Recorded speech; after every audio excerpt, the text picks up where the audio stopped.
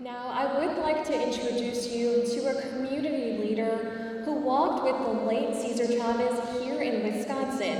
At the time, he led the United Migrant Opportunity Service, better known to many of us as UMOS here in the Wisconsin and Milwaukee area, and marched side by side with him from Milwaukee all the way to Madison. Now, we'd like to learn more about his experience with the late Cesar Chavez and more on his reflection about his activism. We'd like to invite community leader Salvador Sanchez to the stage. Big round of applause. Let's welcome him. Para los que no me conocen, soy Salvador Sánchez, y para los que me conocen, pues también soy Salvador Sánchez. Yo creo que muchos de los que están aquí están trabajando en unos empleos buenos y tienen todo lo necesario, buenos salarios, lo cual los campesinos, farm workers, no tienen ese privilegio. Los que están trabajando aquí tienen su seguro de salud. Los campesinos no tienen ese privilegio.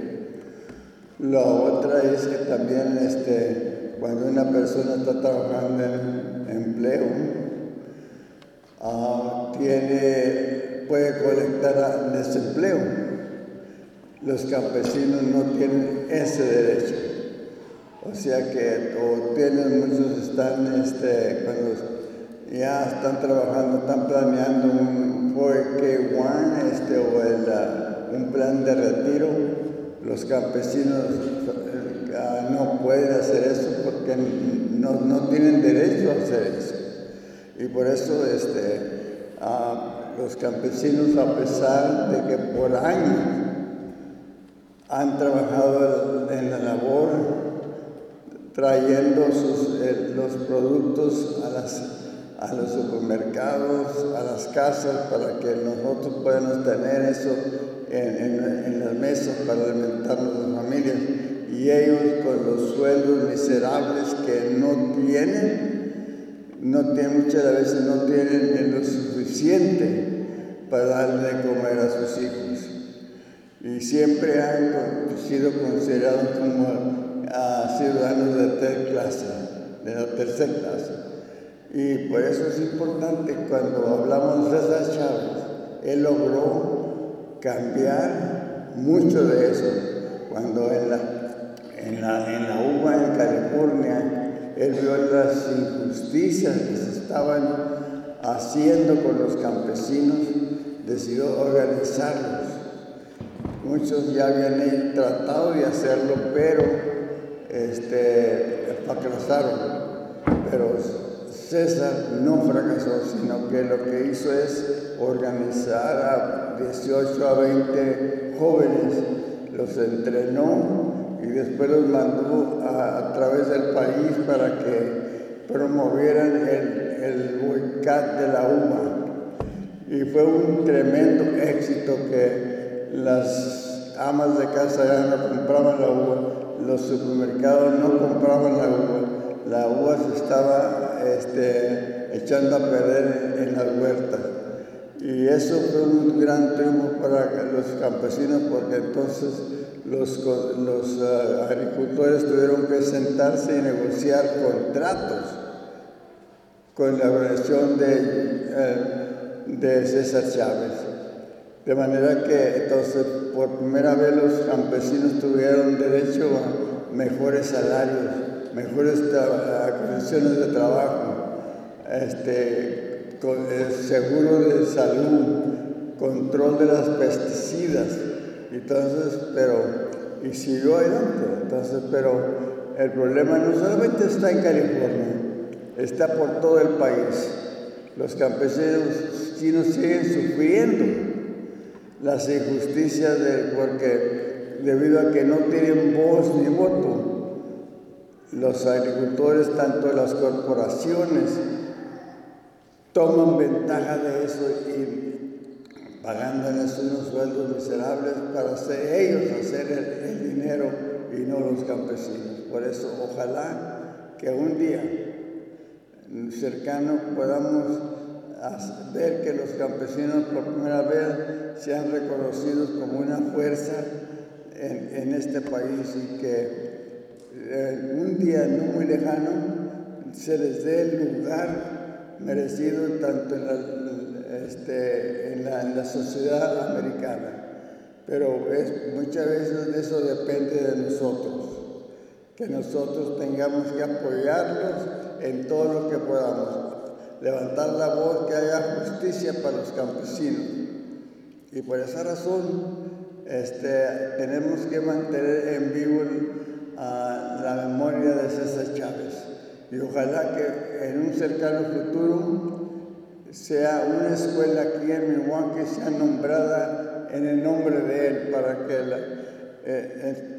siga adelante y que la juventud que viene para arriba sepan de lo que el gran líder que fue César Chávez, porque a César lo investigaron del FBI por 7 años y no encontraron nada. Y lo que hacían era que le mandaban cheques por $25,000, $50,000 a nombre de César Chávez, pero él los regresaba con una nota y dice: si quieres ayudarnos, haz otro cheque a nombre de la Unión. Y esos cheques nunca regresaron para atrás. Por eso, pero ojalá que nuestros compañeros campesinos necesitan nuestra ayuda, que nosotros podamos, lo que podamos hacer, tenemos que hacerlo, porque Chávez ya hizo su trabajo, nos enseñó el camino y bueno, a nosotros nos toca seguirlo. Como dicen, hay un refrán que dice: grandes soldados no mueren, solamente desaparecen al caer la tarde. Y César no fue un soldado, fue un general de 5 estrellas que desapareció al caer la tarde.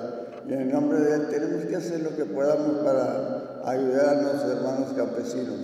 Y ojalá que, por el tiempo no puedo decir más porque hay otras cosas que pensar, pero ojalá que un día tuviera la oportunidad de compartir con ustedes más de las cosas de los campesinos y las cosas que pasaron aquí en Milwaukee, porque Wisconsin también tiene ese problema que los campesinos están sufriendo.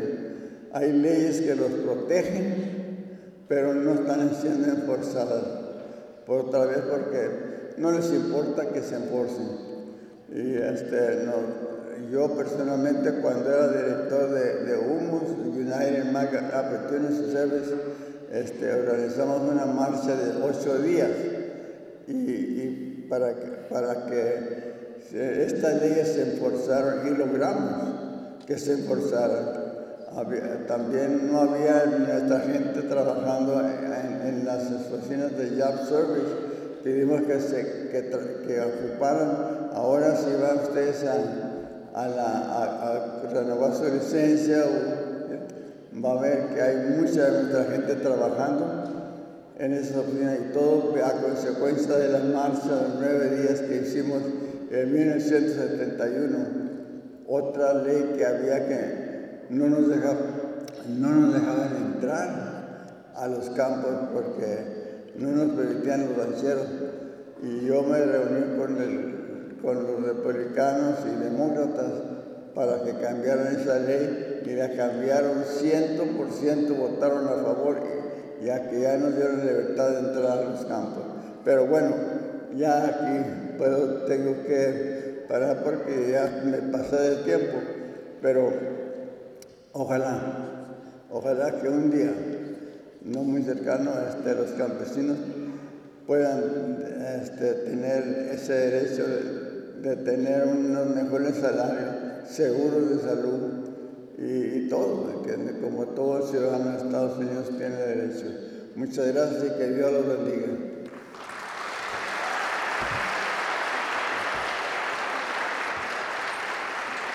Que se oigan esos aplausos para el señor Sánchez. Muchísimas gracias por acompañarnos esta tarde. Thank you so much for joining us this afternoon, to Mr. Sanchez.